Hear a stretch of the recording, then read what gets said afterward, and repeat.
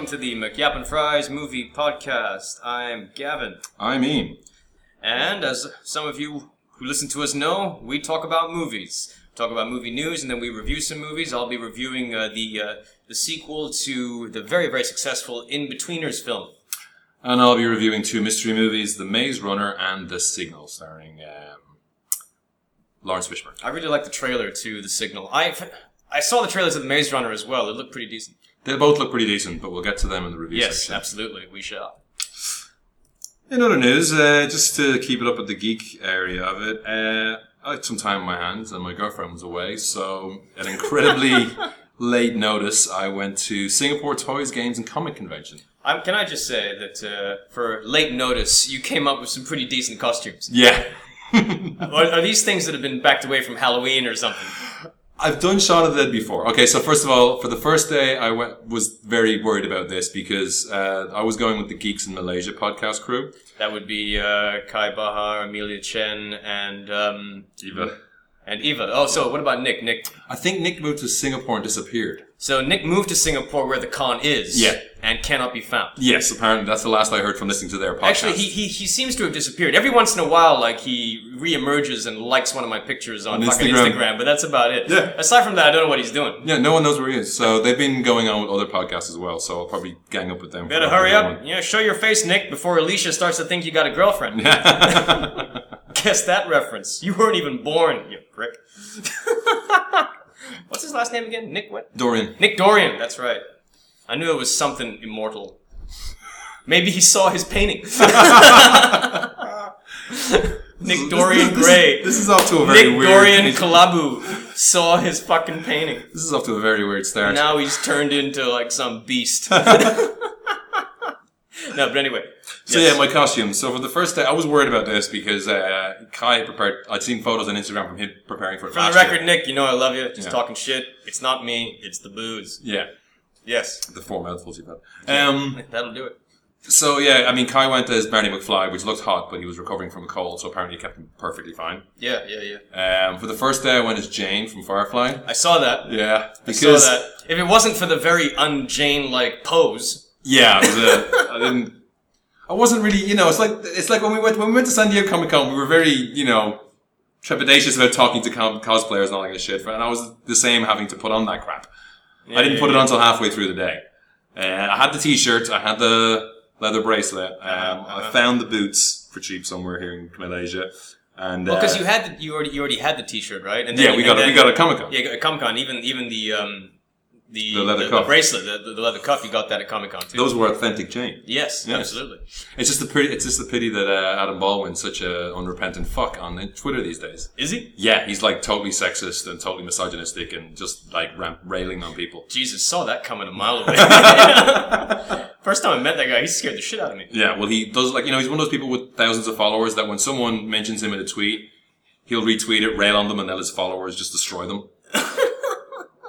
So, yeah, I found some toy guns. I got the last set of stuff in Singapore itself. I found a pair of trousers that looked more appropriate and a gun for the knee holster. Yeah. But then one guy recognized that on the Saturday. I know. It's kind of tricky when you're doing these characters that are not, it's not like a costume. Yeah. You know what I mean? And I remember at the time, like, I was refused entry to that Halloween party because they didn't recognize I was dressed as Ted from Bill and Ted. Yeah, but you weren't really dressed as Bill and Ted. You were being a lazy prick. No, I had the Wild Stallion shit. he wore the vest. You didn't have He wore shorts. Yeah, he did wear shorts. He didn't wear those shorts. He wore dark shorts. Had to pay to get in. Yeah. Son of a bitch. You just looked like you just come off the couch. And I had the hair. Yeah. I had the Ted hair. And you also had that vacant look on your face. Oh, hang on, wait. No, that's kind of always there. Yeah. I worked hard at that. So, for the second one, I already had the Shaun of the Dead costume from years ago when I did it, although I lost the badge and the shirt was covered in blood, and so in order to not freak out my cleaning lady in case she found it, and also not to turn my washing machine pink, I just threw the shirt out afterwards because it was covered in blood. It's cranberry juice. Yeah. It's cran apple. So I just got, and I couldn't be arsed doing all the blood splatter, so I just got a pen and put some red on me. It worked. It worked very well. It worked. No, your Shaun of the Dead outfit looked pretty badass. Yeah, I did have to find the cricket bat though, because I had put it underneath something again to not freak out the cleaning lady. Also, the fact that you somewhat look a little like Simon Pegg helps a lot. Well, this is the thing for my cosplays. There's got to be a beard involved. I'm not shaving my beard. Why not? Because I'm not. Why not? Because the further it gets from 2001, the longer it's been since I've seen my chin. I don't want to see it anymore. We've grown apart, myself and my chin. And we're happy to leave it that way. Yep. I did get a good few, people stopping me to take a girl dressed in head to toe, skin tight black latex dressed as Black Widow, comic Black Widow. Yeah. Did stop me to ask for a photo with me. How did that feel? Weird. But strangely awesome. Yes. So that was fun. I understand that Amelia Chen sort of brought the house down a little bit with her Wonder Woman costume. Yes. It got to the point where... She's got the goods. Yeah. She's got the goods. And it was a good costume. She's got more of the goods than Gal Gadot does. Yeah, yeah, totally. You know, is that how you pronounce her name? To this day. I don't know. Gal Gadot? Gal Gadot. Gal Gadot. Waiting for Gal Gadot? Could be. I don't know. Because we all are. Yeah. See if she can nail it. Yeah, no, there's photos of... I have photos, I haven't put them on my Facebook yet, but or I might even link them from the website, where it's just Amelia standing there with her hands on her hips, Wonder Woman style, and just like a wall of nerd. No, I saw that picture. It was pretty badass. It's pretty badass. It got to the point where we wanted to leave early because they couldn't go anywhere without getting stopped. Like we weren't keeping score. I think I would have come a lot lower, but there were points where people were asking her to hold my camera and stuff so they could get a photo with me, which was great for me because I'd spent the rest of the day holding her shit. Right. But worth the trip? What was it? 2 days? 3 days? It was 2 days. So obviously it's a small local con. Stalls and stuff wise, they were up there the best. Now the Hot Toys booth was pretty cool. Yep. The exclusives were Hot Toys Joker. Yep. 2 Iron Man suits that were one of the Party Protocol or whatever it was, House Party Protocol. Yeah. So it was like a weird Hulkbuster looking one, but not the Hulkbuster, and some spacey one or something like that. Yeah. The only thing that I gave a shit about was the DeLorean. Yes, so the Hot Toys DeLorean was there with the Hot Toys Marty standing out of it with his watch, which was fucking cool. I've already ordered the Marty. I just gotta get onto that DeLorean. There was some cool stands selling vintage toys. Like, Kai should have got basically a carded Doc action figure from Back to the Future, which I'd never seen before. Wow. There was a Bahir was going to get a Blues Brothers Jake, which is the thin one. Elwood, right? Yeah. Yeah, so it was a Jake Blues Brother, but it was a doll, like with clothes. And that was an old thing. And it was the same, it was a weird series I'd never seen before, because they also had a Delenn from Babylon 5. Like, they were horribly faded packaging, and Delenn looked pretty awful. But I was like, I've never seen that before. But was this like a Biff Pow Pang, whatever that... No. They were old, they were quite old, like they were old retro toys. And there was a huge stall that was 80% mask toys, packaged mask toys for $600 for the small bike with the submarine that pops off. Yeah. Like, so they were horribly expensive. There was a Centurion toy.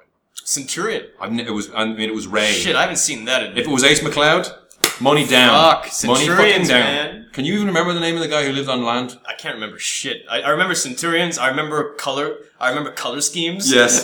You remember Centurions. Yes. Extreme. Yeah. Any Visionaries? No, I didn't see any Visionaries. Fuck. Thank God I didn't go.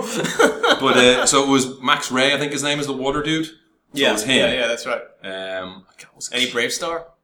Yes, there was a Brave Star bank set. They didn't have characters to go with it. I think it was like for whatever the bad guy was to rob the bank. Genius. Yeah. So, but they were just older stuff that were there. Those were kind of cool. The guests were very awesome. So we missed some of the panels on the first day, but the second day there was an artist panel, which was Cameron Stewart, who's currently writing Batgirl while someone else does the art, but he's originally an artist. He did the Manhattan Guardian of the Seven Soldiers with Grant Morrison.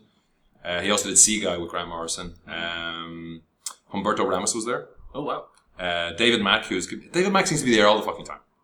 But, and Kelly Bender's another guy, I think is an independent comics artist living in Australia. And their panel was all about getting into the business, how it's changed and all that kind of stuff. Right. So that was incredibly interesting. They were like, Humberto Ramos was talking about like originally having to fax his drawings over to Marvel. Yeah. And like them going missing in the middle. Yeah. Whereas, now it's all scans go through and Cameron Stewart lives in Germany, Humberto Ramos lives in South America, David Max, I don't know, somewhere Chicago or something. Yeah. I mean, a lot of these artists now are all over the place. I mean, a lot of, Manila-based artists are doing a lot of work for Marvel and DC as well. Yeah.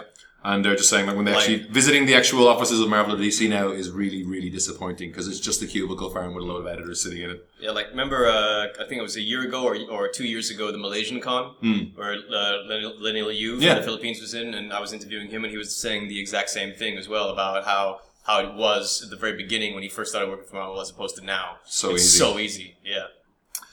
So that was good. They had the panels going on, they had the costumes going on, they had the stalls, but it was just literally buying stuff and sitting through panels. There was a large area, if you wanted to queue for stuff, it's one of the best ones to go to. I was queuing for 5 minutes to get Cameron Stewart to sign my Manhattan Guardian #1. Which, that means a lot to me, I like that. Nerd! Yeah, but fucking... no, at that point I was there, that's why you go. Yeah, and it wasn't my original Manhattan Guardian #1 because that's packed up in plastic back in Ireland. So I bought another set and got it signed anyway. Have you got it graded? Well, will now. But it was already packaged up, so it's quality. It's grade A quality. But they were that easy. It's you just wander over 5 o'clock in the afternoon and get whatever the hell you get. A sketch, you get whatever you want. And where was it in Singapore? It was at the convention center in the Marina Bay Sands. Awesome. Now there were some things that fair enough. When we went to San Diego, we didn't go to a single fan panel or TV panel. Right? That particular trip, no. You were on the War of the Worlds one, obviously. But well, I know. I mean, I went for the other 2 times. I went for the Marvel motion comics panel. I went for the heavy metal panel. Went for that was. I mean, in terms of fan panels, that was pretty much. They're still kind of more official though, those ones, right? But there are fan panels are a part of most conventions, really. Yeah. They usually are having some nerds talking about feminism and supernatural or whatever. Yeah. I think it suffered a bit from not having that because if you weren't buying stuff and you weren't at a panel, if you weren't walking the floor, there wasn't an awful lot else to do.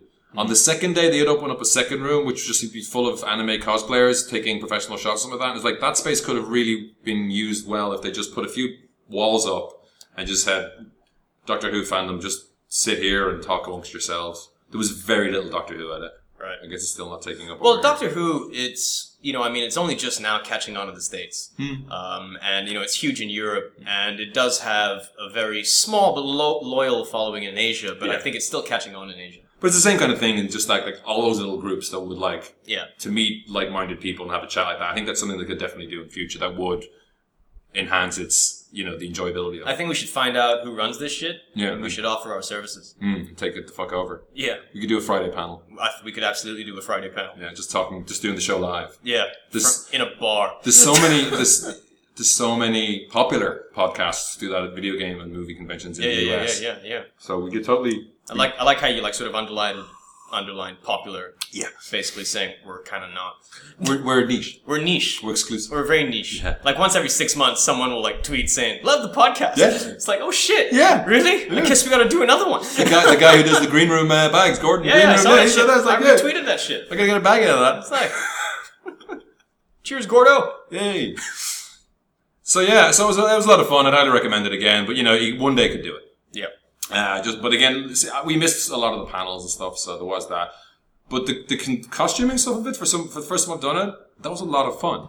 There was a point in the afternoon where a guy dressed as Groot with a tiny cuddly toy rocket with a gun sellotaped to his hand, and his Groot was made out of. It was the first Groot we saw. But it was made out of yoga mats. Mm-hmm.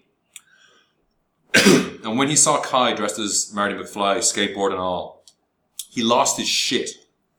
So Groot is screaming, "Marty! Marty!" And Kai's kind of playing along and going, "Groot, Groot!" And this went on for way too long. But was kind of cool also. Well, I guess in that sort of situation, you've every right to go on a little too long. I mean, how often is that going to happen? Yeah. Yeah. When does that kind of cross-universe crossover happen? Never. Yeah. But then afterwards, there was a lot more Groots after that. So a lot of guys. We did see a little bit of the costume parade, which there was no fucking way we were doing. Yeah. And all the Groots needed help with the stairs because they couldn't fucking see their feet. There's an awesome guy who, if you look on YouTube for STGCC Iron Giant, I don't know if you heard about this. I think he's been to some other con in the region because I'd seen video of this beforehand. Mm-hmm. It's an Iron Giant where he's standing behind the Iron Giant and essentially works it like a puppet. Oh, wow. So it's about 7 foot tall. Jesus. And he has sticks going into the upper arms and the eyes change colour and he walks behind it. It looks like the most cumbersome thing in the world to wear to a tiny con. But when he was he didn't go up on stage for the what they call it, costume parade or whatever the fuck. He walked along the kind of pit, so you couldn't see him, you could just see the robot. And it looked cool. It looked awesome. It looked cool as shit. Oh, and tiny Iron Man. So many tiny Iron Men. There was one in a white Iron Man suit, which is, I don't think I've seen, I don't know if I've even seen it in the comics. And it was amazing. They were about 3 foot fucking tall. Don't know what age they were, and it's like, can that kid, like, I think their mom was pushing them around. Could be a girl, I don't know. And I was like, can they see? Are they okay in there? Because you'd worry if, like, the child's fucking locked up in this thing. Yeah. But, yeah, it's very, very cool. I'd highly recommend it. Sweet. But on to the rest of our show. On to the news. You've got nothing, haven't you? No. Remember, a little while back we were talking about how Legendary at Comic-Con they Legendary announced Skull Island. Well, it turns out that Loki's taking a trip to Skull Island. Loki is taking a trip to Skull Island. See, I got some shit. Tom Hiddleston. And originally Legendary was trying to get Joe Cornish to direct. That's what they reported. But yeah, at the time I remember that, right? Now it's some other guy. Now it's Kings of Summers. He directed that or something. The Kings of Summer. Yeah, Joran Volt Roberts, which I've never heard of before. I've heard of the Kings of Summer. Is that a skateboard? That's not a skateboard movie. No. Okay. No. Is it a surfing movie? I'm not entirely sure. I've heard of it, and I heard that it sort of made a little bit of a splash at Sundance a little while back. But beyond that, I don't know too much about it. But this could be interesting. This could be very interesting. I mean, do you think he's the white explorer who gets lost on Skull Island? Do you think that he might be the white explorer who gets lost? I think that might be what happens. Because if it's just the whole show... I want to know, why is there a fucking person in this? Yeah. If it's why is there a white person in a prequel to Skull Island? Well, have you seen the honest trailers... In a prequel to King Kong. Have you seen the honest trailers for Godzilla? No. They did. You've seen Godzilla, right? I've seen Godzilla, yeah. We did the podcast. For the honest trailers for that, it's like, from the people... From, he always does it, from Legendary Pictures, the people who own the rights to Pacific Rim and King Kong and Godzilla, when you put them together for the love of God. Yep. Which would be cool, make them fight. I wouldn't mind that. I never really got into the honest trailers. I did, however, get really into... How it should have ended? No. Oh. Everything that's wrong with whatever in so many minutes. Oh, the movie scenes. Yeah. Sometimes they can be a bit... No, I mean, they nitpicks to the nth degree. I don't watch anything that's over 10 minutes. Yeah. They're really, really hammering that shit. Yeah, but, if his rant on The Last Airbender is hysterical. I was in pieces. It's fucking funny. And it's just like, anytime like there's a hot chick and it's like, Carla Gugino's not my wife in the scene. Ding! And that cracks me up. Yeah. I do like the honest trailers because it does have starring. Yeah. And then he just makes up names for people. Yeah. Like Liam Neeson is just like Taken or whatever. Just, they're way funnier than what I can remember right now. I used to do that. It's kind of like, whenever we would mention a film that had Kristen Stewart in it, I would always say starring the chick from Panic Room. It's like when we watched Velvet Goldmine, we were like, oh look, Batman, or Obi-Wan's fucking Batman. Yeah. In the ass. In the ass. See a Loki, huh? Yeah. I mean, I do find it very interesting that now that there's a lot of these independent film directors that are suddenly being given these massive fucking... It just seems to be like, if you can handle a character drama, you can handle a special effects laden movie that revolves around creatures that don't really exist. It's basically everyone who didn't have the internet to rail on movies in the late 80s, early 90s, or got AOL late. Yeah. They've all grown up and become Hollywood executives, and they're like, yeah, I'm going to give Rian Johnson Star Wars. Fuck it. Yeah. No, but that makes sense. It does make sense. That makes sense, especially after Looper. After Looper, yes, but even with Looper... but Looper proved that he can handle something more than an indie budget. Yeah. And that he's got restraint. And he can handle Bruce Willis. It's got one of the best action sequences that doesn't have any action. Where Bruce Willis goes and shoots up everyone in Jeff Daniels' place. Oh yeah. It's like everyone huge body count. You never see a fucking thing, but you feel it, man. Yeah.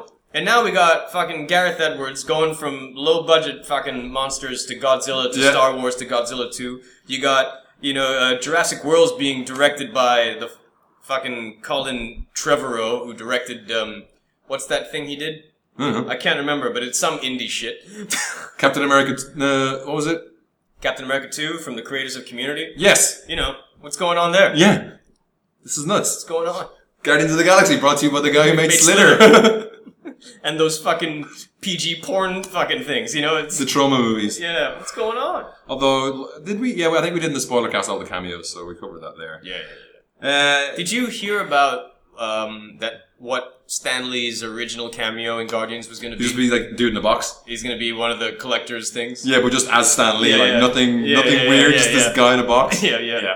I did see there was a photo with the prison guard who stole. I saw it today. The prison guard who stole Quill's headphones, and there's a photo of him and James Gunn and a tiny tub of Play-Doh.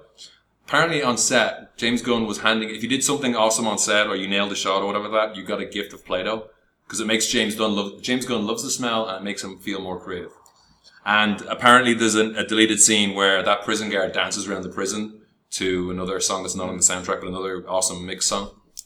James Gunn and Chris Pratt are slowly turning into two of the most likable human beings on the planet. Yes. I think Chris Pratt's already got that. Chris Pratt is just like, what the fuck, man? It's like this guy just came out of nowhere and just charmed the pants off of everyone. Yeah. I mean, he was already a relatively known face from Parks and Rec. From Parks and Rec. But he was a well-known chubby face in Parks and Rec. Yeah. And suddenly the guy gets cut, starts being super charming. And people start talking about him being the next Indiana Jones. Which I would watch. Yeah! I would watch the shit out of that. I would watch the shit out of that. You know, Chris Pratt, Shia LaBeouf. Yeah. Chris Pratt, Shia LaBeouf. Who do you want to, carry on your franchise? Yeah, Chris Pratt. I mean, fuck. Take my hat off to the guy, dude. I mean, it's like every chick just wants this guy, and I'm fine with it. Yeah. And Marvel seems to have this formula down where they can just cast motherfuckers, turn them into huge sex symbols that women just fawn over, and every man's like, I get it, I totally get it. Yeah. DC hasn't reached that stage. No. Everyone's still quibbling over Ben Affleck. It's Ben Affleck? Fuck Ben Affleck. Gal Gadot? What? But DC have done some good casting recently, so The Rock has been humming and hawing about being in Shazam. I'm not a big enough Shazam fan to really give a shit. I only know him from Kingdom Come. Yep. Where it was kind of cool there, where they thought it was... But he's not Shazam, though. It's Billy Batson. He just turned out to look exactly like Shazam. He becomes Shazam later on a bit. And he was kind of cool in some of the DC cartoons. Like, he was in Young Justice, and they totally played up that he's a kid in a giant body angle. Mm-hmm. But The Rock is finally cast as Black Adam in it, which he does look just like Black Adam. But now they have another problem. Who can play Shazam opposite that? Opposite The Rock. Because he would be perfect as Shazam as well. Yeah. It's like... No, it's tough. Yeah. It's tough. Because he has the look and, he has the chops to play off a 12-year-old playing a muscle-bound 40-year-old. He does.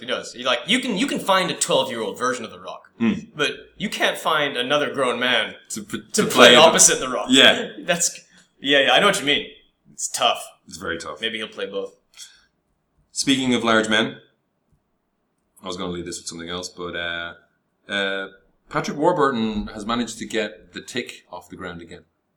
Yeah, this is happened a while ago, right? Yeah, well, we haven't been on the air for a while. Yeah. So yeah, apparently, all the sources say that Warburton himself worked out a deal with Sony Television, who owned the rights to the 9-episode series before, which is pretty funny. Yeah. It's pretty good, although... That hardly ever happens. It's again this whole thing of like, things that are good keep happening. I know.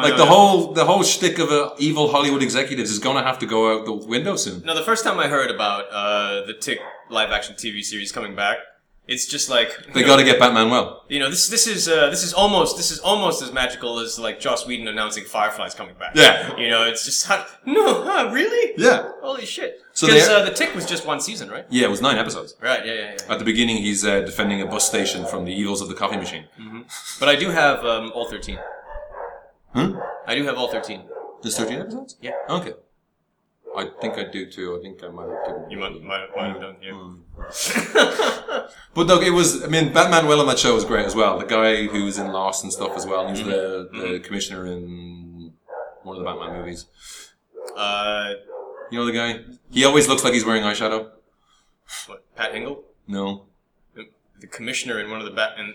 He was the... I can't remember. Yeah. Yeah, fuck it. But yeah, that's great news. And it's a goofy fucking show. It is very goofy.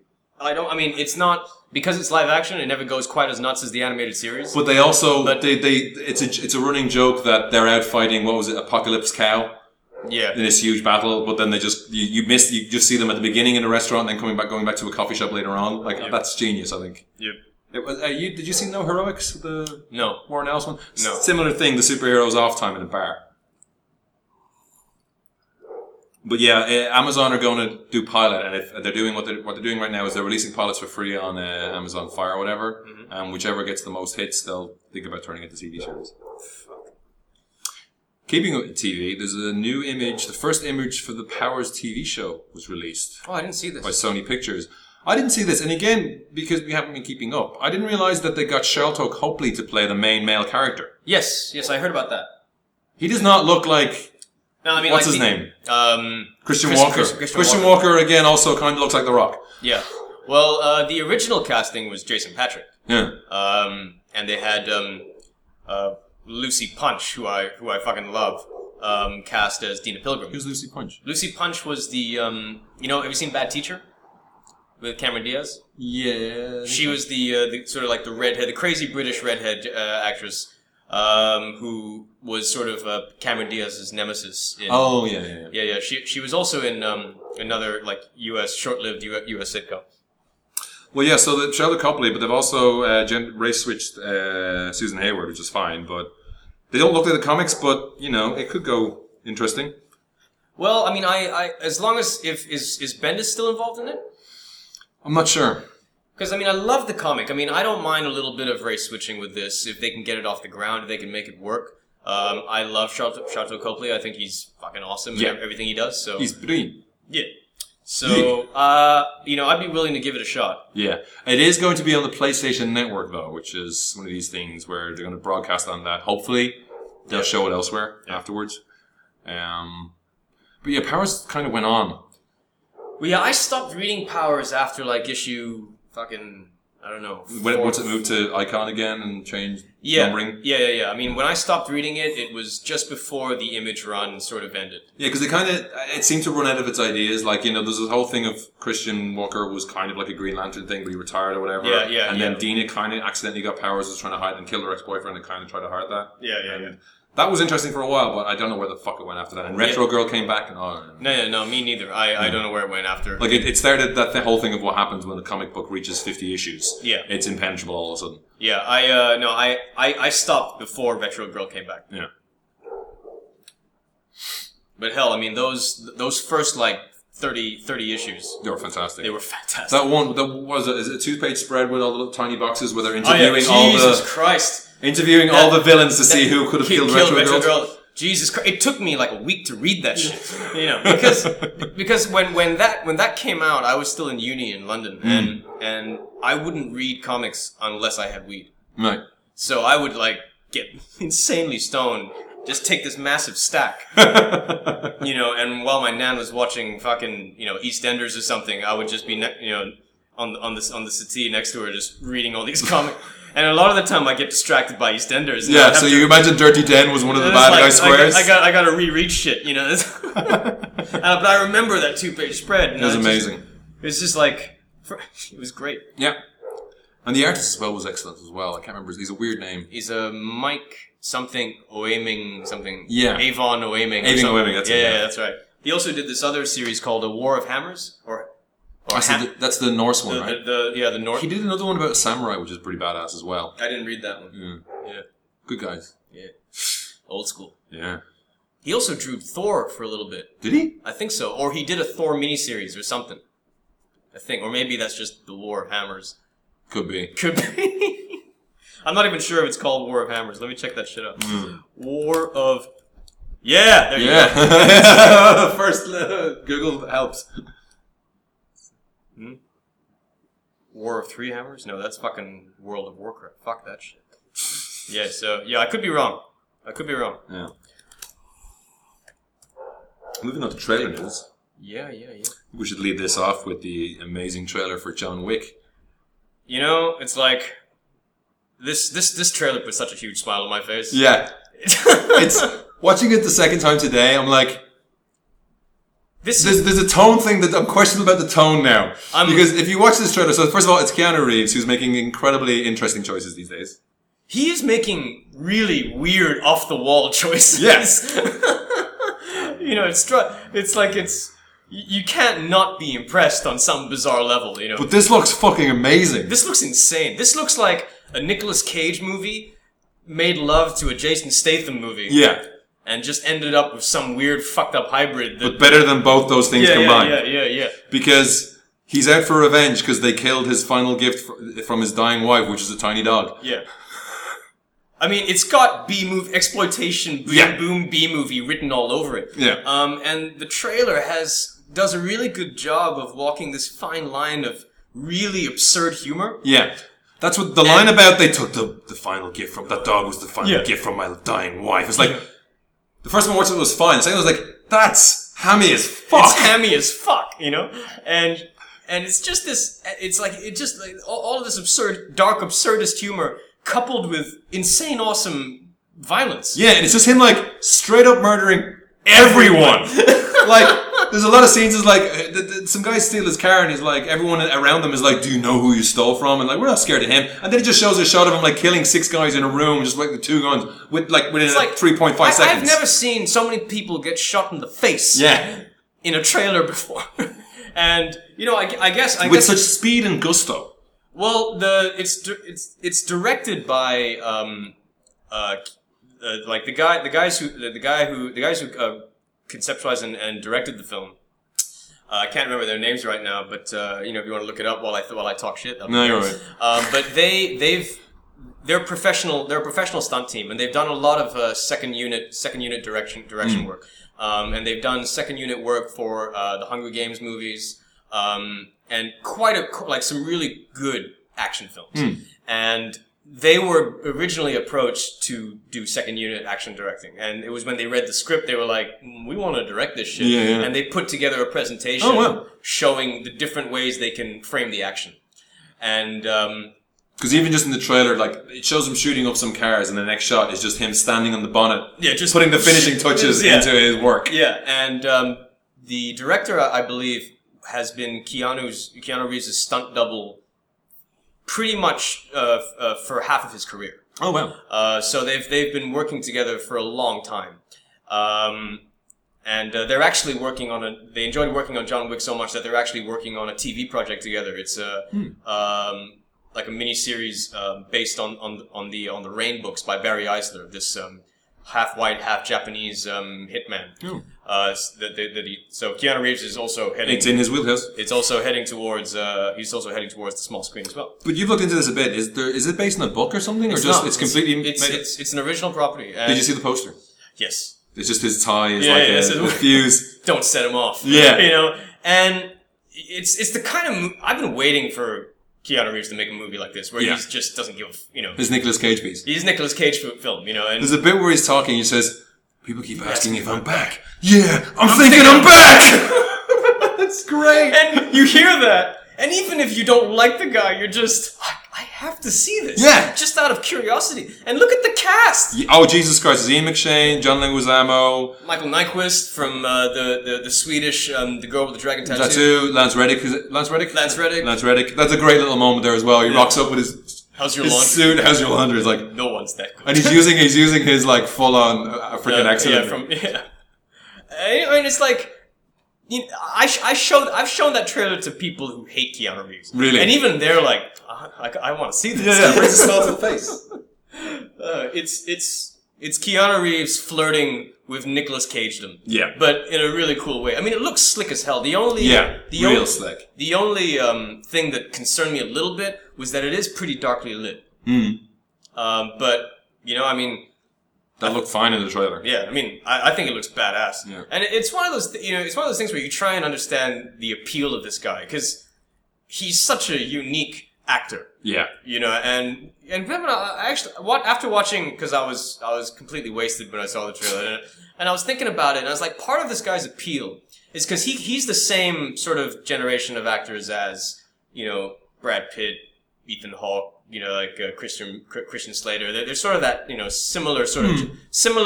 They They came up around the same time, yeah. Although Keanu Reeves kind of got famous a little bit earlier because of Bill and Ted. Because the rest of those guys weren't trying to make those kinds of movies. Slater did some stuff when he was young. Slater did like Heathers and Pump Up the Volume and all that, but Slater always kind of marketed himself as like a young Jack Nicholson. And so much to the point where I actually saw Christian Slater on the West End play the Jack Nicholson role in the stage version of One Flew Over the Cuckoo's Nest. And he was really good. He was really good. Nice. But looking back at his back catalog and also looking at the movies he's deciding to do now, I think part of Keanu Reeves' appeal is that he essentially has an exploitation B movie vibe about him. And if you look at all of the movies that he's known for, they're all B movies with studio money. Yeah. Speed is a B movie with studio money. Point Break is a B movie with studio money. The Matrix is a B movie sci-fi drive-in movie with studio money. Even Bill and Ted. Yeah. If you look at all... I rewatched Bill and Ted pretty recently. They don't have that much studio money. They didn't have that much studio money. No. The sequel had a little bit more money. But not that much more. And it also had Chuck the Novelist, the sit-up champion of the 23rd century. That's right. And you go through his catalog and you look at the stuff that he's choosing to make now, like Man of Tai Chi. Yeah. This is the stuff he should have already. It's like when, a bad example, but it's like when Johnny Depp fought against becoming the next Brad Pitt image. After 21 Jump Street, he chose weird stuff. Yeah. The problem is now he's choosing further and further afield that it's no one's following him. But Keanu's doing it now after having done the fucking Lake House and shit like that. It's like, maybe I should stick with this crap. No, I tried this shit. No, but the thing about Keanu is that he's always trying new stuff. Yeah. For someone with such a limited range, he's played such a ridiculous variety of characters. It's insane. He's played fucking Siddhartha, for fuck's sake. Yeah. I mean, I'm watching Penny Dreadful at the moment, and I'm waiting to see Jonathan Harker to turn up just so I can see how it compares to Keanu Reeves, because that's automatically what I go to when I think now Dracula, Jonathan Harker. Well, look, anyone will play Jonathan Harker better than Keanu. But I want to see. But when Keanu Reeves is bad, he's fantastically bad. Yeah. But when he's awesome, you can't really touch him. No. It's just one of those bizarre things that you can't explain. And then you watch this John Wick trailer and I love to read fucking comments. And this is, you get that. It's like, fuck yeah. This is what I've been waiting for. Yeah. Keanu Reeves, back in action, kicking ass. It's a Keanu Reeves ass Keanu movie. Yeah. So I can't wait for this. Yeah. And I love the fact that we don't have to wait very long for it. When is it? Next month. Oh, awesome. Yeah. Well, we heard nothing about this. I've been hearing a little bit about it. It's been getting a little bit of coverage, but not much. There was one, I read, and I don't know how official this is, but I read a test screening review that said it has shades of The Raid in it. And that it's essentially, the trailer's very straightforward. Yeah. Dog gets killed, motherfucker just kills everyone. Yeah. But apparently there's like a lot of, I was reading an interview with the directors and they were saying that they saw this as an opportunity to really mix up the fighting style. So there's a lot of ninjutsu in there and a lot of crazy shit. There's a massive fucking punch up between Keanu and the chick, Adrian Palicki, whatever. Oh yeah, the one she looked familiar, all right. Yeah, she was Jane in G.I. Joe. Yeah. Retaliation. Yeah. So, and she's also a Mockingbird in. And she was Wonder Woman for all of a hot second. Yes, that's right. Yeah. So I'm pumped. Yeah. I'm pumped for it. Speaking of Nicolas Cage, again, this is a trailer came out a while ago, but it just continues to show how Nicolas Cage is. The trailer for Outcast popped up. Did you see that? No, you didn't see it? I was gonna see it, and then after Nicolas Cage, I saw Hayden Christensen. And you closed the window, closed your laptop, and threw it out the window. Like, fuck that. Yeah. Is it Nicolas Cage doing an English accent? Yes. So I was watching the trailer, I'm like, oh god. Because it's Nicolas Cage and Hayden Christensen doing a bit of the Crusades and, innocents are getting slaughtered and they're not having that much fun with it. And then it cuts to Chinese, fucking... Hammer of the Gods. Period stuff where it's like, warring brothers of a family of nobles and stuff like that. And one of them happens across Hayden Christensen. He gets into some shit. He passes the fuck out or whatever. He wakes up to beardy and hairy Nicolas Cage going... How'd you find me, lad? have to watch it now. You have to watch it now. There's another part where some Asian actor says like to him, it's like, oh, you are the one they call the white ghost. And he goes, no, I am the white ghost. And he's got a top knot and a sword. So he's got long hair and he's just got to pull back at the top. And yeah, it looks awful. Like everything that's good about the John Wick trailer this is the opposite of that, but also it's Nicolas Cage with a sword again, so fuck it. I don't care what anyone says. I love Nicolas Cage. Yeah. You know, I just love how eccentric he is. You know, he just doesn't give a fuck. It's just a weird, how'd you find me, lad? There's this amazing interview that Nicolas Cage did with Letterman when he was promoting Ghost Rider 2. And it's a hysterical interview. Just, he's not trying to be funny. But the audience is just laughing their asses off, even when he's doing nothing. You know, it's like just random shit that he comes up with. You know, just it's like they're saying about remember for a while on in the internet there was this whole thing where people were accusing Nicolas Cage of it's weird because people have accused Keanu Reeves of this as well. They're accusing Nicolas Cage of being immortal. Because it was the old photos. It was that old photo of him, and they think that he's... John Travolta was another one. Yeah, and they're saying that he's a vampire. Yeah. And Letterman showed this picture to Nicolas Cage during the interview. You know, and Nicolas Cage was... David Letterman is like saying, well, people are saying that this is you, that it looks like you.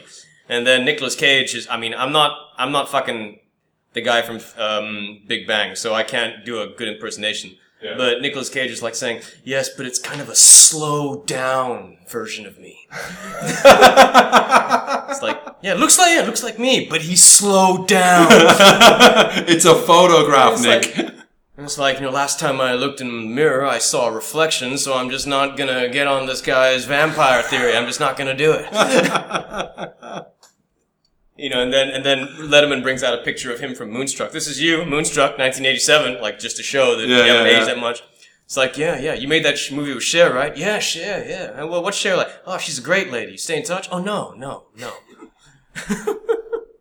You gotta watch the interview. I'll show it to you after this. But for those of you out there, just type in like Nicolas Cage, Letterman. He's wearing a fucking black suit.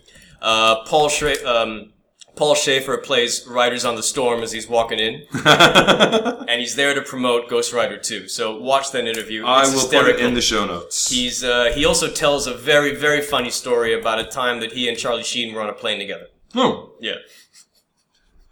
The comedy, the setup writes itself. I would make that movie right now. Yeah. Nicolas Cage and Charlie Sheen on a plane together. Yeah. Actors on a plane. Just, you don't need anything else. No. Terrorists? No. Just, they're on a plane together. There's a lot of trailers to get through, because I don't know, we're getting a lot of that. There's not an awful lot of other news, but we have our sci-fi double header. Did you see the trailer for Young Ones? Is this the one with Michael Shannon? Yeah. No, I did not. So it's directed by Jake Paltrow, who's Gwyneth Paltrow's younger brother. Yep. And it just looks like another Michael Shannon is weird movie. Mm-hmm. Like, it looks like Take Shelter, but this time instead of being afraid of storms, it's drought. Mm-hmm. And it seems to be Michael Shannon hates water. It's a future movie. Nicholas Hoult's in it as well. Yeah. I think Elle Fanning's in it. And the trailer is cut to ribbons. Like there's scenes of people getting married together, and you see other scenes of the two of them arguing over not being married and all this kind of stuff. And it's all about getting water on the land. And like drought has taken over the whole planet. It's like 2044 is the other one. And it's like everything's fucked. But it looks really good. Like just Michael Shannon being fucking weird, wanting to get some fucking water for his fucking land. Nicholas Hoult having some water, being kind of cool about it, but these other guys being assholes about it. And it's like what was that movie with James Dean did about oil? Giant, right? Yeah. It looks like Giant, but with water in the future. I'd watch that. I'll watch that. The other side, like it's a decent hard sci-fi story. You know what I mean? It's not like spaceships and all that shit. It's like realistic sci-fi in a way. Yeah. Speculative fiction. The other one is what looks like iRobot should have been, which is the Automata trailer with Antonio Banderas. You saw that? No, I heard about this. What have you been doing? I've been working. No, I heard about it. This looks pretty cool as well. So it looks like they're just ripping off iRobot because the robots have protocols instead of rules. Right. Was it the rules of robotics or the laws of robotics? The laws of robotics. Yeah. So there's something about robots adapting, changing themselves. It's like one does it itself, it's a problem. Two do it, it's a problem. Two do it to another one, then you have an epidemic. Yeah. Dylan McDermott's in this and looks completely unrecognizable. His head's shaved, he's wearing aviators the whole fucking time. He's like an enforcer kind of thing for this corporation. I am a lifelong Dylan McDermott fan. Yeah. I am. For reasons I cannot explain. I just like the guy. Which was the TV show he was in? The Practice. The Practice, yeah. Practice. Now, I remember I watched him in this movie, I think it was called Hardwire, or Hard Drive, it might have been. And it was this really piece of shit fucking like low budget sci-fi movie that I found very compelling. Hardware? Hardware, yeah, that's right. I need to watch this because everyone talks about this movie as like an amazing thing. It's where they get a robot in the desert that she uses as an art project. It's fucked up. I didn't know he was in that. He's in that. He's the lead in that. Oh. Yeah. And he's cool as shit. What was I watching? There was something Have you seen The Campaign? He's funny as fuck in The Campaign.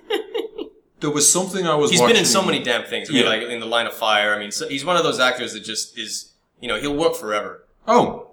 In Jodorowsky's Dune, one of the talking heads they interview, I think, is the director of Hardwire. Oh, right. Yeah. Who's this big English dude who wears those kind of peasant shirts with the strings at the top, like old football jerseys, and then has a cowboy hat on, cowboy hat on. I can totally believe that. Yeah. I can totally believe that. There's a sex scene in Hardware where, there's this peeping Tom motherfucker. He's this big fat obese guy. There's this big fat obese guy that's just sort of giving a running commentary to the sex scene, and it's hysterical. I don't think he's done anything else, but yeah. It's like saying shit like, yeah, squeeze that tube. It's just, what the fuck? Weird. Yeah, it's like, that's the only line of dialogue I remember from that movie. Squeeze that tube. So anyway, Antonio Banderas is kind of managing these robots, something like that, and then some of them are going off on their own and doing stuff, and it's got a real nice dark sci-fi vibe to it. The Earth's kind of fucked, his wife's pregnant, it's kind of Blade Runner-y looking, the robots are very, obviously not a guy in a suit, but not CG either. Mm-hmm. And it just looks pretty good. Cool. Definitely check it out. And there was a new Hunger Games trailer, which just looked like war comes to the Hunger Games universe, but I'm into that, so that'd be cool. Yeah. Cool. What are the other trailers? There wasn't many other after that, really. Those are the main ones. Did you see the trailer to Horrible Bosses 2? No. Did you like the first one? Kinda-ish. Not really. Yeah, I mean... It's not but more. It's a funny trailer. Yeah. I don't know if it'll be a funny movie. I mean, is Jennifer Aniston in it? Yeah. No, it's gonna be shit. Yeah, well, I'm not a huge Jennifer Aniston fan either. No, but as the concept should be, he shouldn't still be dealing with her. That was funny in the first one. If you do it again now, it's The Hangover 3. Well, I mean, in this one, they're sort of switching the whole thing over where these three guys actually kind of become criminals. Okay. So, I mean, it's not like a Home Alone 2. They're not rehashing the exact same idea. I did see this trailer. It was a while ago, right? Yeah, and the new villains this time are, is Christoph Waltz. And Chris Pine is Christoph Waltz's kid, and Chris Pine sort of decides to help them out. Jamie Foxx is back, And Jamie Foxx is just one of those guys who's just stuck around long enough where you're like, yeah, I like Jamie Foxx. Not enough to watch Amazing Spider-Man 2. No. But, still. It's pretty weird in that. Pretty weird. And also, did you see the trailer to Honeymoon? No. Honeymoon, about this couple that go, it's kind of like an Evil Dead setup where this couple, they go to this sort of this lake house type of thing. The chick is the Jon Snow's girlfriend from Game of Thrones. Oh yeah.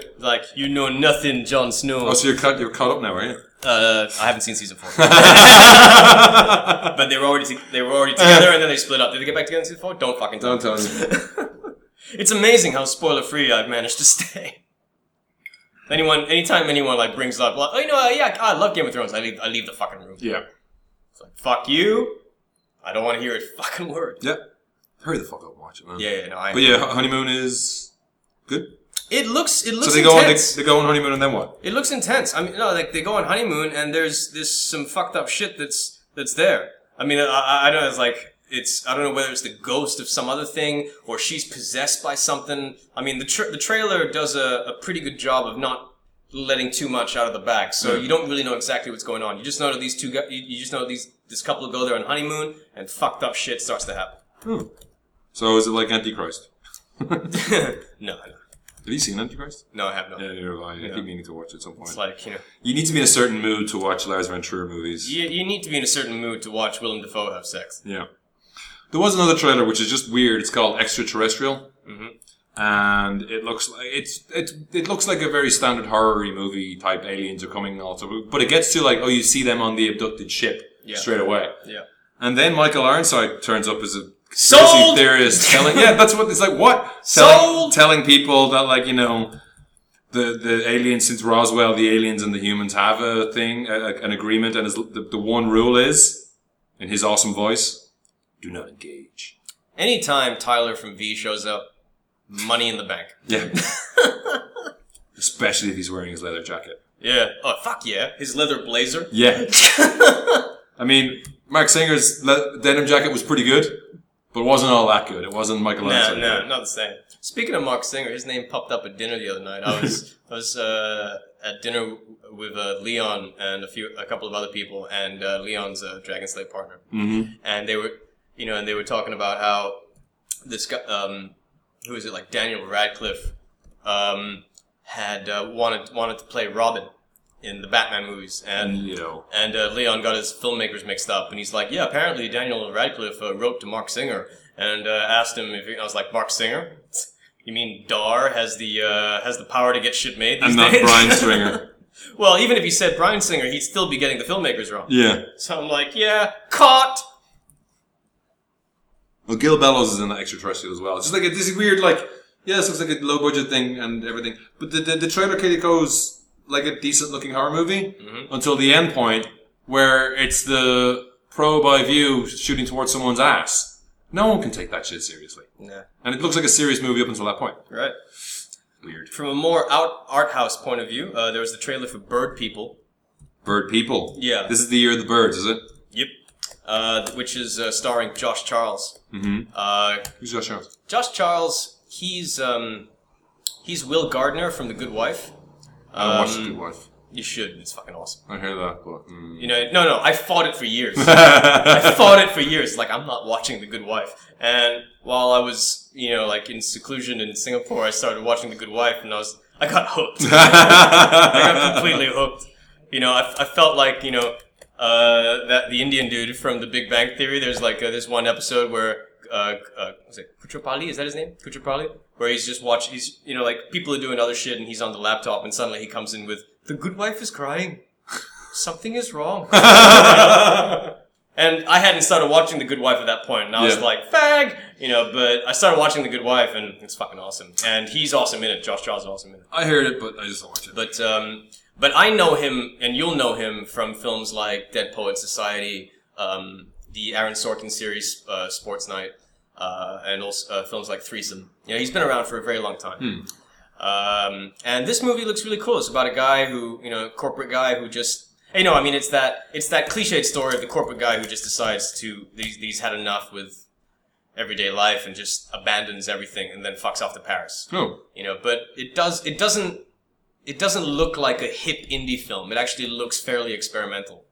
And it looks pretty interesting. Cool. Bird People. And then there's the new Robert Downey Jr., Robert Duvall film, The Judge. I heard something about that. This trailer looks all over the place. It looks like it can't decide if it's a comedy or a drama. Yeah. And the reviews coming out of the Toronto Film Festival like confirm that. They're like, I think I overheard this in some interview with some Nerdist interview with it was with Jon Favreau. Yeah. So like, he's got his own stuff going on like The Judge. But is he just the lead actor in that, or is he producing or something? Jon Favreau? No, Robert Downey Jr. He's acting in it and he's producing it.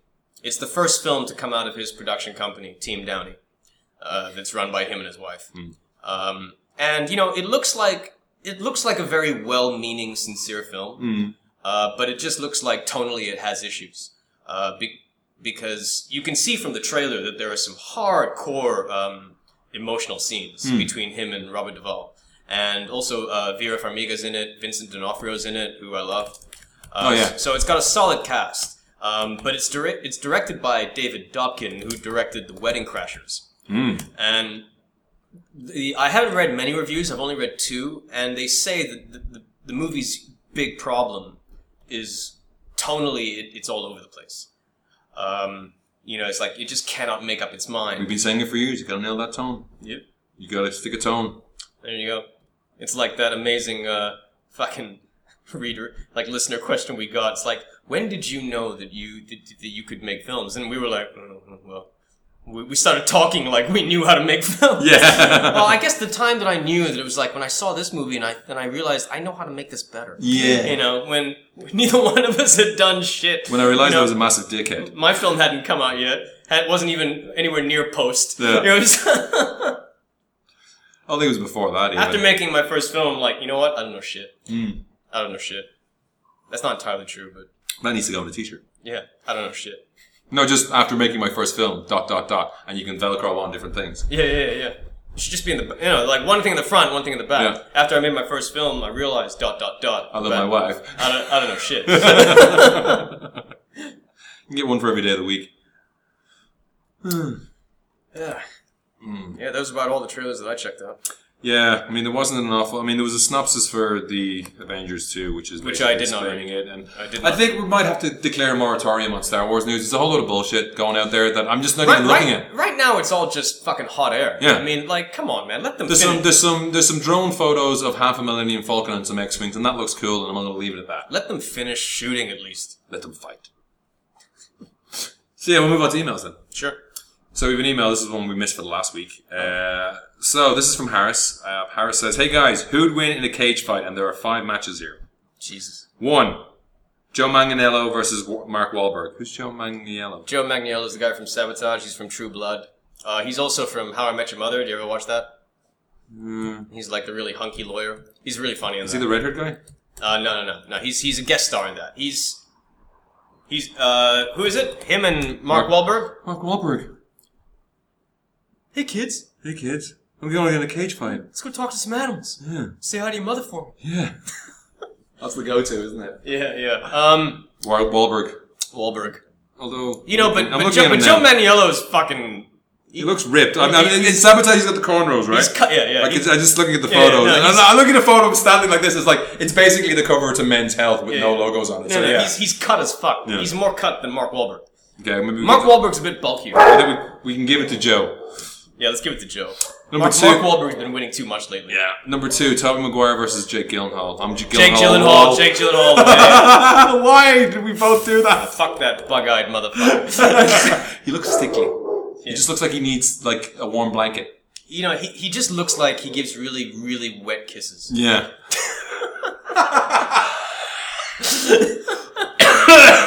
It's like if you imagine those disgusting kisses where it's like the kind of kisses you give when you're 13 and you don't know how to... What is a spittle trail? Yeah, all the spit. Yeah, Tobey Maguire looks like that. It's like alien slime. He looks like that motherfucker. Jake Gyllenhaal's cool. He's cool, I reckon. Jake Gyllenhaal. Dude, I mean, Donnie Darko. That's it. Yeah. That's a get out of jail free card for at least the next 20 years. Yeah. Terrence Stamp versus Martin Sheen. Terrence Stamp. I'd go with Terrence Stamp, but Martin Sheen's got crazy on his side. No. Terrence Stamp. Terrence Stamp. You tell them I'm coming. You tell them I'm fucking coming. He'll just get Martin Sheen to kneel before it's on. If this was like an intellectual presidential debate, Martin Sheen. If you're talking... Sorry, I was thinking Charlie Sheen for some reason. No, Martin Sheen's he's too old for this shit. No. Terrence Stamp, he's wild. Terrence Stamp kick the fuck out of you. Yeah. It's Zod. It's Zod for fuck's sake. He will kick the shit out of you and make you thankful for it. It's like Zod versus President Bartlett. Yeah. Fuck that. Yeah. See how Bartlett does without his army. Number 3, Cameron Diaz versus Eva Mendes. She's got... Cameron Diaz doesn't have the muscle mass to fight back. Yeah, she's got that fucking fiery Latino spiritual, you know. Yeah. One of them was in the Fast and Furious franchise. Lily Collins versus Emma Roberts. Emma Roberts is who again? Emma Roberts is, she's Julia Roberts' niece. She's Eric Roberts' daughter. You're not helping me. She was in, she's in Palo Alto. She's in Celeste and Jesse Forever. She's, she's in Aquamarine, Wild Child, The Art of Getting... We're the Millers. Emma Roberts was arrested for beating up a boyfriend. Emma Roberts will kick Lily Collins' ass. Lily Collins is Phil Collins' daughter. But she's the awesome pair of eyebrows. They're very antagonistic, those eyebrows. That's true. I still go with Emma Roberts. There's a great, you know, Peter Capaldi's fantastic. Yeah. There's a great line in the new Doctor Who where he regenerates. Yes. And, every time he regenerates, he turns into a new person, and it takes him a while to get used to it. Yeah. And when he's getting used to this new Scottish body, he's having trouble with people not understanding him, because I'm Scottish now. Yeah. And also, he keeps talking about, what's up with these fucking eyebrows? They look like they want to start fights with people. Which is brilliant. So yeah, Emma Roberts. And finally, the match of the evening, the title fight. Jessica Lange versus Goldie Hawn. Oh shit, this is a Goldie Hawn. Jessica Lange. Goldie Hawn. Jessica Lange. She's got chops, motherfucker. Goldie Hawn has been dealing with fucking Jack Burton and Snake Plissken for fucking decades. Jessica Lange. I don't know, it's tough. Jessica Lange did subdue King Kong. I'm changing my vote. Jessica Lange. I'm telling you. You gotta agree with me. Yeah. Private Benjamin, don't stand a chance. Next time someone asks us why we do a podcast, just say, because we agree on matchups between actors in a cage match. There you go. Thank you, Harris. From Twitter then, Wayne Rewrites, who is the author I met last week at Comic-Con, said, if Jane and Sean got into a fight, who would win? So obviously Jane from Firefly and Sean from Shaun of the Dead. And I'd have to say I would instantly go to Jane, because you just shoot Sean in the fucking face. Would have to, Well, Sean wouldn't even want to fight. No. You just want to go to the pub and have some crisps. You just want to go to the Winchester and have some crisps, and probably fucking sit down and cry over his fucking drink. So, fuck this shit. Yes, please, Meg. Yeah. So Jane, all the way. All the way. He barely resists the urge to shoot his crewmates in most of the TV show. Yeah. It's kind of a no-brainer. Did he get the idea for that because you were dressed up as both of those motherfuckers? Yes. Yeah, right. Joke, inside baseball. Thank you for the question. Yes. Time for reviews? Yep. Right. So, I'll start. Because you got one. You only got one. You're in the middle, bitch. Yeah, right. Okay. Okay, so we'll start with The Signal. All right. So, both movies have a theme this week, which is that, what the fuck is going on? So, The Signal... It's quite a good what the fuck is going on movie in that it doesn't sell its idea straight away up front. So basically, we've got three characters: a guy and his girlfriend, and the guy's friend from MIT. They're driving cross country to drop off the guy's girlfriend to California, where MIT's Boston, right? Yeah, Massachusetts. Drop his girlfriend off at California. There's a lot of them just hanging out in the car for the first half hour of the movie. It seems to be very navel-gazy indie movie. There's a whole lot of him and his girlfriend talking about what's going to happen while she's away for a semester for her college bit and he's back in MIT. And it's kind of shot in that same kind of, that kind of navel-gazy style. There's them hanging out with the Grand Canyon kind of things and talking about shit and all this kind of crap. And as it goes on, his friend basically comes up with, they've been hassled by a hacker in MIT. He's been fucking with them. And he fucks with them again by grabbing control of the girlfriend's laptop. Right. And the camera comes on and you can see, I know exactly where you are, you fuckers. It's fuck. They manage to trace him back to the house that's on their route to California. So they drive there. And then this kind of road trip movie turns into the Blair Witch for 5 minutes. Where basically some things happen that, the tone of the movie has been set here. And then all of a sudden, all the weirdest bits in the Blair Witch, you're like, what the fuck was that? There's a few scenes of that. Someone goes flying through the air. It's all fucked up. It doesn't last very long. Right. And we cut to Nick, Haley, and Jonah in some government facility where everyone's wearing biohazard suits all of a sudden. Yeah. And the only person they get to talk to is Lawrence Fishburne, who's playing Damon. Yeah. You've seen the bits of the trailer? Yeah. And they keep asking them, when did you first hear The Signal? Right. And you're like, what the fuck is going on here? And why can't he feel his legs? And where are his friends? And where's his girlfriend? And why can't they get out of here? And what's going on? And there's all these questions to be answered. And can he really hear his friend Jonah through the air vents? Or is that in his head? Is the whole thing a psychological experiment? Is the whole thing aliens? What the fuck is going on? It's quite involving. Up until the final, there's a reveal which tells you what's going. You watch these things now. We've all seen Lost. Yeah. Your mind starts putting together ideas. Yeah. Already, it's UFOs, it's God, it's aliens, it's limbo, whatever. Yeah. There's a couple of things happen relatively early on that kind of show you which path they're going down. And they go down that path a little bit. And there's an incredibly cool, out of nowhere slow-mo action scene with a truck and some shit going on. It's all very cool and awesome, considering I'm sure this had no budget. But it totally stuffs the landing. The reveal itself isn't bad, but when they do, like it's literally a Twilight Zone episode. Or I'd rather say it's an Outer Limits episode, and that it's not quite as good as a good Outer Limits episode. It's maybe as good as a mediocre Outer Limits episode. That seems to be like the huge thing with sci-fi and horror is that most people seem to have nailed the build-up. Yeah. The reveal is always hard. Yeah. And if you can't nail your reveal, don't fucking do it. So when it's revealed, and I mean, the reveal itself could have been handled a lot better in a way that could have set up a sequel, aka along the lines of The Purge Anarchy, which seems to have expanded on that concept in the first one in a much greater way. Yeah. But it doesn't, it's like, and, you know, maybe six-year-olds haven't seen this shit yet, but everyone else has. You know what I mean? Mm-hmm. So it comes off as like, you really need to do better these days. Yeah. Like, you know, there's a gremlin on the wing. We all know that. Lost Guys were in limbo till they changed the plot. Any other spoilers I can run through? It's a cookbook, you know? Yeah. To serve man! You know, this isn't just being old. This is just there are ideas that even if people haven't seen the movies, they're out there already. Yeah. So with that, again, I don't want to spoil it in case you do want to watch it. And again, it's kind of interesting, but it just spoils that ending so much. It really annoyed me. Mm-hmm. I was like, fuck you. Like, because I mean, they used to. It's been a while since a movie's made either one of us go like, fuck you. Yeah, no, because the last one for me was like After Earth. I haven't watched it. Yeah, it's like sci-fi. Something about sci-fi that just makes you want to, you know. Because it depends. If they don't, you gotta stand on sci-fi movies. You gotta stand on the shoulders of giants. Yeah. If you want to have something, like The Matrix couldn't happen without, you know, William Gibson and fucking all that kind of crap and all the kung fu movies and all that shit that came beforehand. Yeah. And they took what was there and moved it up. Yeah. If you don't do your fucking research, and even this could have been a good idea, but they pussy out with some bad CGI. Yeah. And it's bad CGI.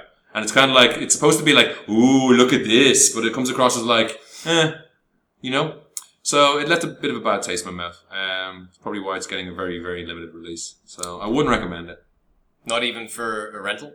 For a rental, maybe, yeah. I mean, as I said, there's some stuff in there that looks like the director could have some future and other things. Like the relationship stuff at the beginning is nailed.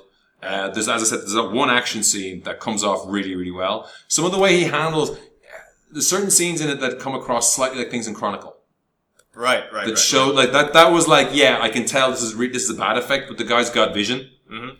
It's just that was slightly undercut by the fact that his vision failed him utterly at the ending, because it wasn't a wow image that finished the movie. Okay, literally, the whole reveal is based on a single image. Mm-hmm. It's a pullback.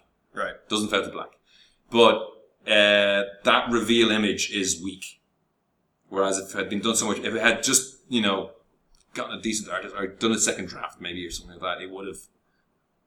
You need to wow someone at that point, and it wasn't wowed at all. It's like, that's the story you're telling. Yeah. Oh, I've heard that a million times before. Right. So. Okay. Well, I watched the Inbetweeners 2. Oh, yes. For those of you who are not familiar with this, get familiar with it. There's 3 very, very funny series. The TV series was all about them in school, in secondary school. So it's 4 kids. It's 4 kids. The nerd, the good-looking guy who's terrible, who doesn't realize he's a good-looking guy. The tall guy who's gay is dad. Yeah. Whose dad is gay. Dad is gay. And the arsehole. The asshole Jay, and then the complete nerd Will. Yeah. Simon's the good-looking guy who doesn't know he's good-looking. Yeah. The nervy good-looking guy. Yeah, the nervy good-looking guy. And for all the things that have done those tropes before, they did it in such a great way, because they're filthy, but also true. Yeah, exactly right. They are the yeah, I mean, like, they're just filthy Bill and Ted. They're the quintessential teens. Yes, they are. You may not have done all the shit they've done, but you've done some version of what they've done. The TV series was all about them in school. Yeah. The first film was about their first holiday in Ibiza. Yeah, was it Ibiza? I think it was Ibiza. Yeah. All right, well, or some version of Ibiza. Yeah. The second film is more of the same, but it isn't, in the sense that there is a progression of the story. but the backbone of the adventure is revolving around yet another holiday. Yeah. His Name at Home doesn't have any impetus to do anything, really. Yeah, so, I mean, like, the first film ended with all four of them hooking up and getting girlfriends. At the beginning of the second film, all of those girls have broken up with them. Except for Simon. Who desperately wants to break up with her. Right. Because she's just turned into a total fucking psycho. It's like Carly, is it? They're like, Simon is the good-looking, the nervy good-looking guy, and he hooked up with this girl, Lucy, in the first one, and he wants to fucking break up with her because she's turned into a fucking psycho. She sends him videos of her, like, you know, cutting up his hoodies and shit. You know, it's really bizarre. It's really bizarre. And, you know, like, and Will and Simon are now in university. Neil is working at a bank, and Jay is doing a gap year in Australia. So, guess where they go? The movie opens with them getting rejected from a party because Simon and Neil have gone to visit Will in Bristol, and and Will has been telling them how he's got these new friends, and they've invited him to a party, and it's a fancy dress party. So they all go dressed as Harry Potter characters. Will goes as Harry Potter, Simon goes as Ron, and Neil goes as Hermione. And they go there, and they're like, I told you these fucks would buy it. It wasn't a fancy dress. They all get kicked out. And essentially... Will still will. Yeah, they're all still the same. They're all still fucking clueless, and they're all still exactly the same. But they're older, and they're trying to get on with their lives. And while they're lamenting about their current existence, Neil gets an email from Jay. And he reads out Jay's email, and Jay's email is all about... Come to Australia, visit the clunch. Yeah, I mean, but as Neil starts to read the Jay email, it goes into this amazing one-take shot, or you think it's a one-take shot. It's made to look like a one-take shot, of Jay reading the email himself and just acting out everything that's happening, and it's genius. And is most of it like a barefaced fucking lie? All of it. Because that's Jay. Yeah, because it's Jay. But that sequence is just genius. It's like, you know, it's like if Scorsese directed a raunchy teen flick type of sequence. It's right out of Goodfellas. And it's funny as fuck. It reminds you of all the reasons you love the series. It reminds you of all the reasons you love these disgusting kids. Yeah. And so they go to Australia, and they discover that it's not at all what it is. Of course not. And then it turns into its own adventure. And that is essentially the plot. That it's just same as part one, but they're going to Australia. And beyond that, I mean, I don't want to say too much because, like, that is really the story. But what is very cool about it is that this time, compared to the first one, there's a lot more depth. There's a lot to the Inbetweeners. No, I mean, in the sense that you have, it really is a movie about four people who are essentially losers and really, really coming to terms with the fact that they're losers. And they're not fighting anymore. They're not fighting anymore. There's this bit towards the end where they're in the outback. I mean, the whole thing is essentially, that's a spoiler, so I can't mention that. Yeah. But they're in the outback, and there's this moment of truth between all four of them. And I wasn't choked up or anything, but it was genuine. Yeah.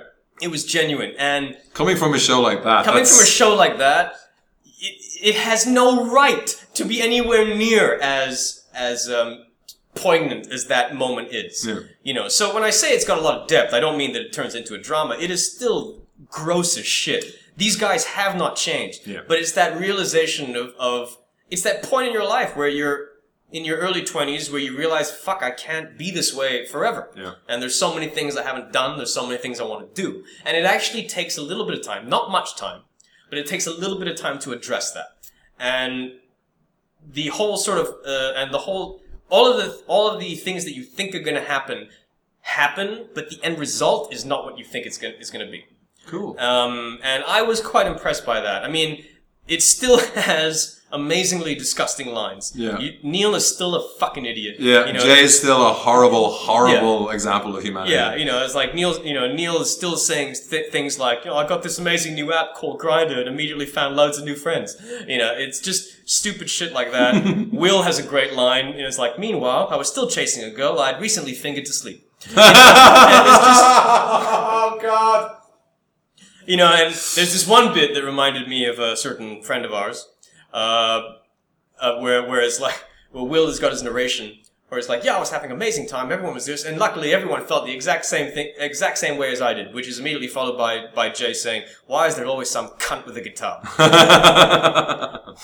Which, and there's this bit where they're sort of like in the outback and they're going a little nuts. And they, and they think they see something, and Will says to Neil, that's a mirage. And then Neil says, if I was seeing things, I'd be seeing something cool like Optimus Prime banging Katy Perry. And it's just things like that made you love them in the first place. Made them love them in the first place, and it's not going to change the world by any means. No. But if you enjoyed the series, if you enjoyed the first film, they do not let the standard drop in the second. Wow. Do you think there's enough mileage in it for a third? Absolutely no. Absolutely not, that's it now. Absolutely no. They could probably do it, and I'd still watch it. But if they went and if the only way a third film can work is if they make it about real life and not about another fucking holiday. Because you can't get away with this a second. But this is the standard trope for UK TV shows to become movies is you send them on holiday. No, I understand that, but I think we've gotten to know these characters well enough that. Thankfully, none of these movies go over 90 minutes. Yeah. And I think, okay, if you treat them like travel buddies, if you can handle traveling with someone, chances are you can handle hanging out with them in the city. Yeah. And for me, if they were ever going to do a third, I would like to see them handle everyday life. Because they're finally, they're at that point now where it's like, if there is a third one, they'd be working. Yeah. And I'd like to see that movie. Yeah. Even if it's shit jobs, even if they're like, Neil's gonna be fucking flipping burgers or some shit. Actually, Jay's gonna be flipping burgers. Probably, whatever it is. I'd be up for a third one as long as they change the formula. Yeah. If they do a third one where they go on another fucking holiday, I'm not. The next one will be the US. Even then, it could be funny. Yeah. But what, I think you're lucky to get away with it twice. Yeah, very lucky. I'm surprised they did it again because the first one was insane. I remember hearing, they were throwing big budget movies out of the cinema to free up more cinema screens to show the Inbetweeners 1. Yeah, and the Inbetweeners 2, from what I understand, at least as far as British cinema is concerned, has cleaned up. Yeah. Yeah. And it deserves to. And it's a cheap budget. They're TV stars. Yeah, it deserves to clean up. Is the headmaster in it at all? Yes. Yeah, excellent. The mom and dad's in it? Yes. Yes. No, all of your favorites all of them, yes. are in it. And the headmaster... Genius. Just imagine the most disturbing thing for Will. I've mentioned this before, but again, if you look... This is something for anyone to watch before they see the movie. Have you seen where they got the actors to do... Comic relief? Comic relief? Yeah, I saw that. The tour of... They did a tour of the UK where they had to stop off and put a sticker on all the rude name places, like Knob End or something like that. And there's so many. Yeah. Well, there was 28 or 30 they did in England itself, but there was one that was made up and they didn't tell Simon. Everyone else knew, but he did not know. So they're looking for Tit Street or something like that. And he was freaking out because we gotta find this to make the money. And the other guy's like... I mean, these guys are blessed with amazing chemistry. Yeah. And they work so well together. And even watching the comic relief thing, even as themselves, they're them. They're them. They're funny. If you don't like gross out humor, then you won't like it. It's a bit like an English American Pie, but so much better. Yeah. Although I really liked the American Pie. The first one. I actually like all four of them for different reasons. There's four of them? There's four of them. I thought there was only three. American Pie 2, American Wedding, and American Reunion. Ugh. I like all four of them for different reasons. Of course, that just makes me feel old. The first one is the best. But I agree with you that the Inbetweeners because the American Pie movies always tried to be about something. It was always about that Thomas Ian Nicholas character. It would always be about the next step. And American cinema always needs to spell out what they're trying to tell you. Yeah. Whereas the Inbetweeners never tries to do that. It tells a story and it ends up being about something, and if you get that, you get that. But one thing I will say, my favorite new character of the Inbetweeners is Jay's Australian uncle. It's fucking genius. Imagine the serial killer from Wolf Creek as a comedy character. Nice. And there's this bit, I cannot remember the exact line, but it's something along the lines of where he's talking shit about Jay. Standing there all soft and soppy like one of those mutant fucks from X-Men, Professor Lawnfucker, whatever his name is. And it's just, it cracked me up. Cracked me up. I'll watch it as soon as I finish the series. It portrays Australians in a very bad light. In a very British mindset. Yeah. Which is kind of true. So, I had a good laugh with it. I had a good time. Cool. I'll watch it once I finish the first movie and we finish the remaining episodes of this series which you haven't seen yet because I disconnected my DVD player. Jesus Christ. Yeah, no, it's awful. To finish up our reviews for this week, we've got the big young adult book to movie adaptation, The Maze Runner. The Maze Runner. So, is it like The Kite Runner? No, definitely not like The Kite Runner. I will give kudos to this this film for starting you with the main character. So the movie literally starts in a lift where a guy wakes up. You don't know what's going on. He doesn't know what's going on. So essentially what's happening is there's this glade. It's in the middle of a maze. Once a month, the lift comes up with some supplies, not enough, but some, and a kid. And this has been going on for 3 years. Mm-hmm. And they're trapped in the middle of this maze. Mm-hmm. Now, this new guy, Dylan O'Brien, who apparently plays Styles in the Teen Wolf TV show. Which I haven't watched at all, but fair dues that they kept the name Styles, because Styles is the cool guy in Teen Wolf movies, baby.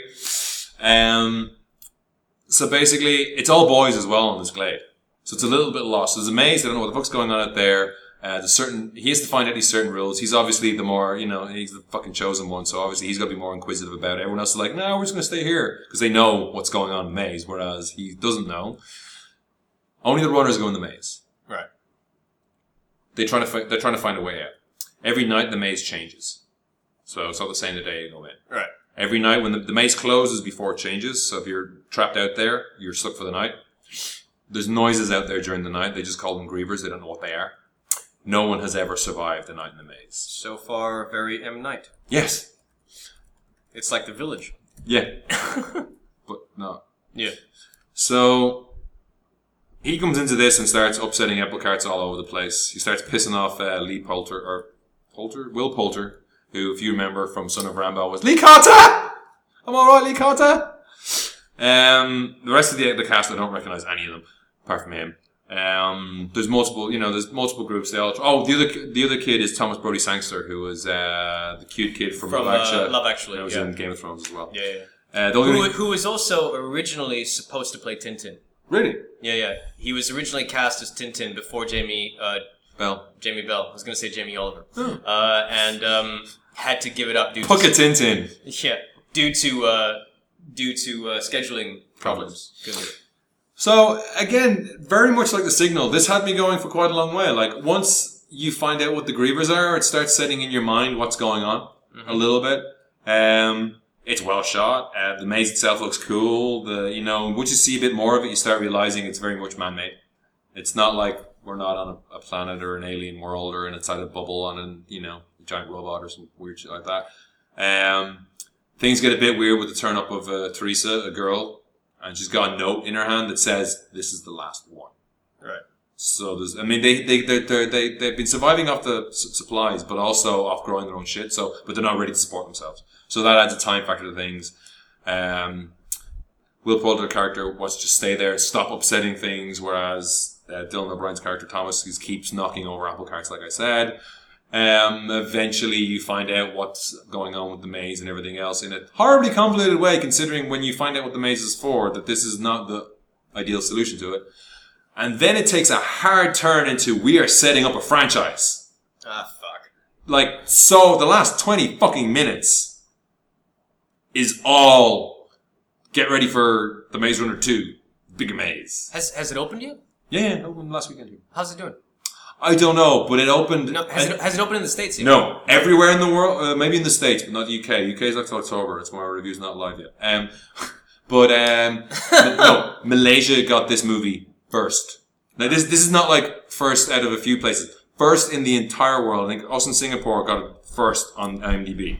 We're the first release points, I think, on Croatia. So that gives you a sign what they think of it. And for that, the amount of, everyone wants to be the Twilight and the Hunger Games. The first Twilight, before all the craziness went on, it was a story. Yeah. The Hunger Games itself, I had to rewatch a bit of the ending of it, but it had an ending. The first one. Yeah. This one is very much like, right, you've made it to a certain spot. Here are some talking heads who are going to tell you what's going on. Here's going to be a twist about someone you've just been introduced to, which makes no fucking point. Like, you could have done it the second one or whatever, because it would have made more sense, because you've literally just been introduced to this character, and then you got a twist about them. And after that, we're going to have some setup for the next movie. Literally just set up for the next movie with the main cast that you've been following all the way through, just staring at stuff for a while, because they don't know what's going on, and all the agency they've had in the beginning of the movie is gone. And I felt like, again, like very similar to Signal in that they just stuffed the landing completely. That's a shame. It was a shame, because, I mean, maybe if it does well, that might be good if you see, like, it's literally, it's like if the first half of Iron Man 2 was, well, not even Iron Man 2, I'm trying to fucking think what would be, like, you know, the way to do it. I mean, it's just, there's a moment they should end it. Yeah. And it would have even been cooler to leave it on a cliffhanger. Yeah. But, like, 1986's Biggles did. But, never got a sequel, but it's good. It's a terrible movie. Yeah. But, they just left a really bad taste in my mouth because of that. Mm-hmm. And again, all that mystery went nowhere. You know, all this bullshit that, you know, J.J. Abrams had with the mystery box, it's gotta be a good fucking mystery in the middle of it. Otherwise, it's a shit kernel at the bottom of your chewy chocolate center. Right. And that will leave a bad taste in your mouth despite all the good stuff you've done before that. Right. So, it's shot well, looks well. Some of the Griever shots are weird looking, but that's just speed, I think it is, in IMAX. But, they showed in IMAX? Yeah, they showed in IMAX, not 3D IMAX. Right. Hello. Podcasting. It's no problem. It's no problem. Just let you know. But yeah, the ending really let me down, and I just felt like after that, I'm not going to remember it in 3 months' time. Yeah. Oh, what a shame. Yeah. So Hunger Games will hold on to its crown for a bit longer. Okay. Finishing off the shows we like to do, we shall have the US and Malaysian box office top 10. Starting in Malaysia. Number 10, Ribbit. That's the local frog movie, right? Yeah, with Sean Astin.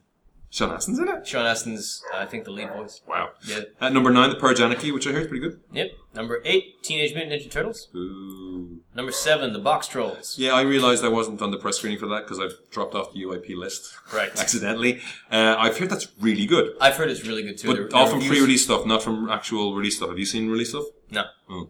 Number 6, As Above, So Below. Paris Catacombs movie. Again, hear good things. Mm-hmm. Number 5, Lucy. Did you see that yet? Not yet. Oh, yeah. Number 4, Planes, Fire and Rescue. I watched the first Planes while I was in Singapore. Dear God, that movie asks more questions than it answers. Number 3, Legenda Budak Setan 3, Kasia. They're still making this fucking shit. Okay. Number 2, Cafe Waiting Love. And at number 1, The Maze Runner. See, it's doing well here. Yeah. Over in the US, at number 10, we've got The 100-Foot Journey. Number 9, The Giver. Which is another young adult book that just died in its ass, right? Yeah, sounds like porn. Number 8, The November Man. Number 7, If I Stay. Number 6, The Drop. Number 5, Let's Be Cops. Number 4, Teenage Mutant Ninja Turtles. Number 3, Guardians of the Galaxy is making a ridiculous amount of money. It is. It is officially the highest grossing film of the year. Of the year? Yeah. Number 2, Dolphin Tale 2. What? Yeah. Number 1, No Good Deed. Yep. We'll leave you there for this week's show, and we'll talk to you next time. All right. Good night. Bye.